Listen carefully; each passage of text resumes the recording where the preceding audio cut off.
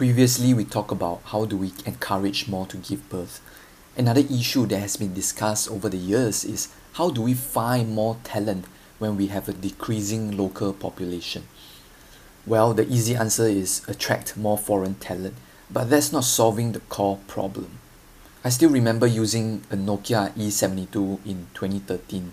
It's a keyboard phone, and I'm pretty sure nowadays many young people do not know what that is. You see, how fast technology has changed our lives in just 10 years. And the speed of change will only accelerate with artificial intelligence coming mainstream. And the new world will have new problems which require new skills to solve them. It's no longer about who can memorize the most knowledge or who is good at maths and science, because with ChatGPT and future artificial intelligence, anyone can find information in a snap of their hands. In the future, it's no longer about which career paths to pursue because the economic tectonic plates are shifting fast, and what is good now can be obsolete in 3-6 years. So it's more about how we can remain competitive even in the fast changing world. What's important is therefore us doing well what AI cannot in an evergreen way. I've thought a lot about this issue, and here are my 5 questions which can serve as pillars to how we can groom our talents to compete well against the world with more AI. First, how do we find the natural curiosity of children and allocate the right mentors to develop them? Second, how do we help these students test their skills as early as possible?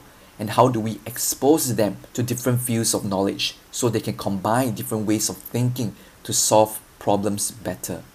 Third, what are the evergreen soft skills that's needed in the workforce no matter how the world changes? And how do we create environments for children to learn these skills? Fourth, how do we help children have the desire to try, the courage to fail, the clarity to reflect, and the tenacity to come back up and try better? In short, how do we strengthen their inner world? Last but not least, the world's knowledge is at our fingertips. Nobody needs to remember anything or everything. We just need to know where to find them. So, how do we help children find the resources to solve their problems at hand? If you need more references, check out the school Elon Musk built for his kids. It's called Astra, or the current Astra Nova School. This might sound revolutionary for the Singapore's status quo. It is, until you deeply consider the consequences of following the current trajectory. You'll realize that this is called for and we need to move fast. Because change will happen faster in the next 5 years than what has happened in the last 10 years. And since our only resource is humans, if the competitive advantage of our workforce is disrupted, our national security is threatened, and we cannot allow that to happen. You might think the consequences of the options are equal, but it's not. We lose way more when we dropped our competitiveness because our talents cannot serve the world compared to if we groom better talents and the world doesn't need them yet.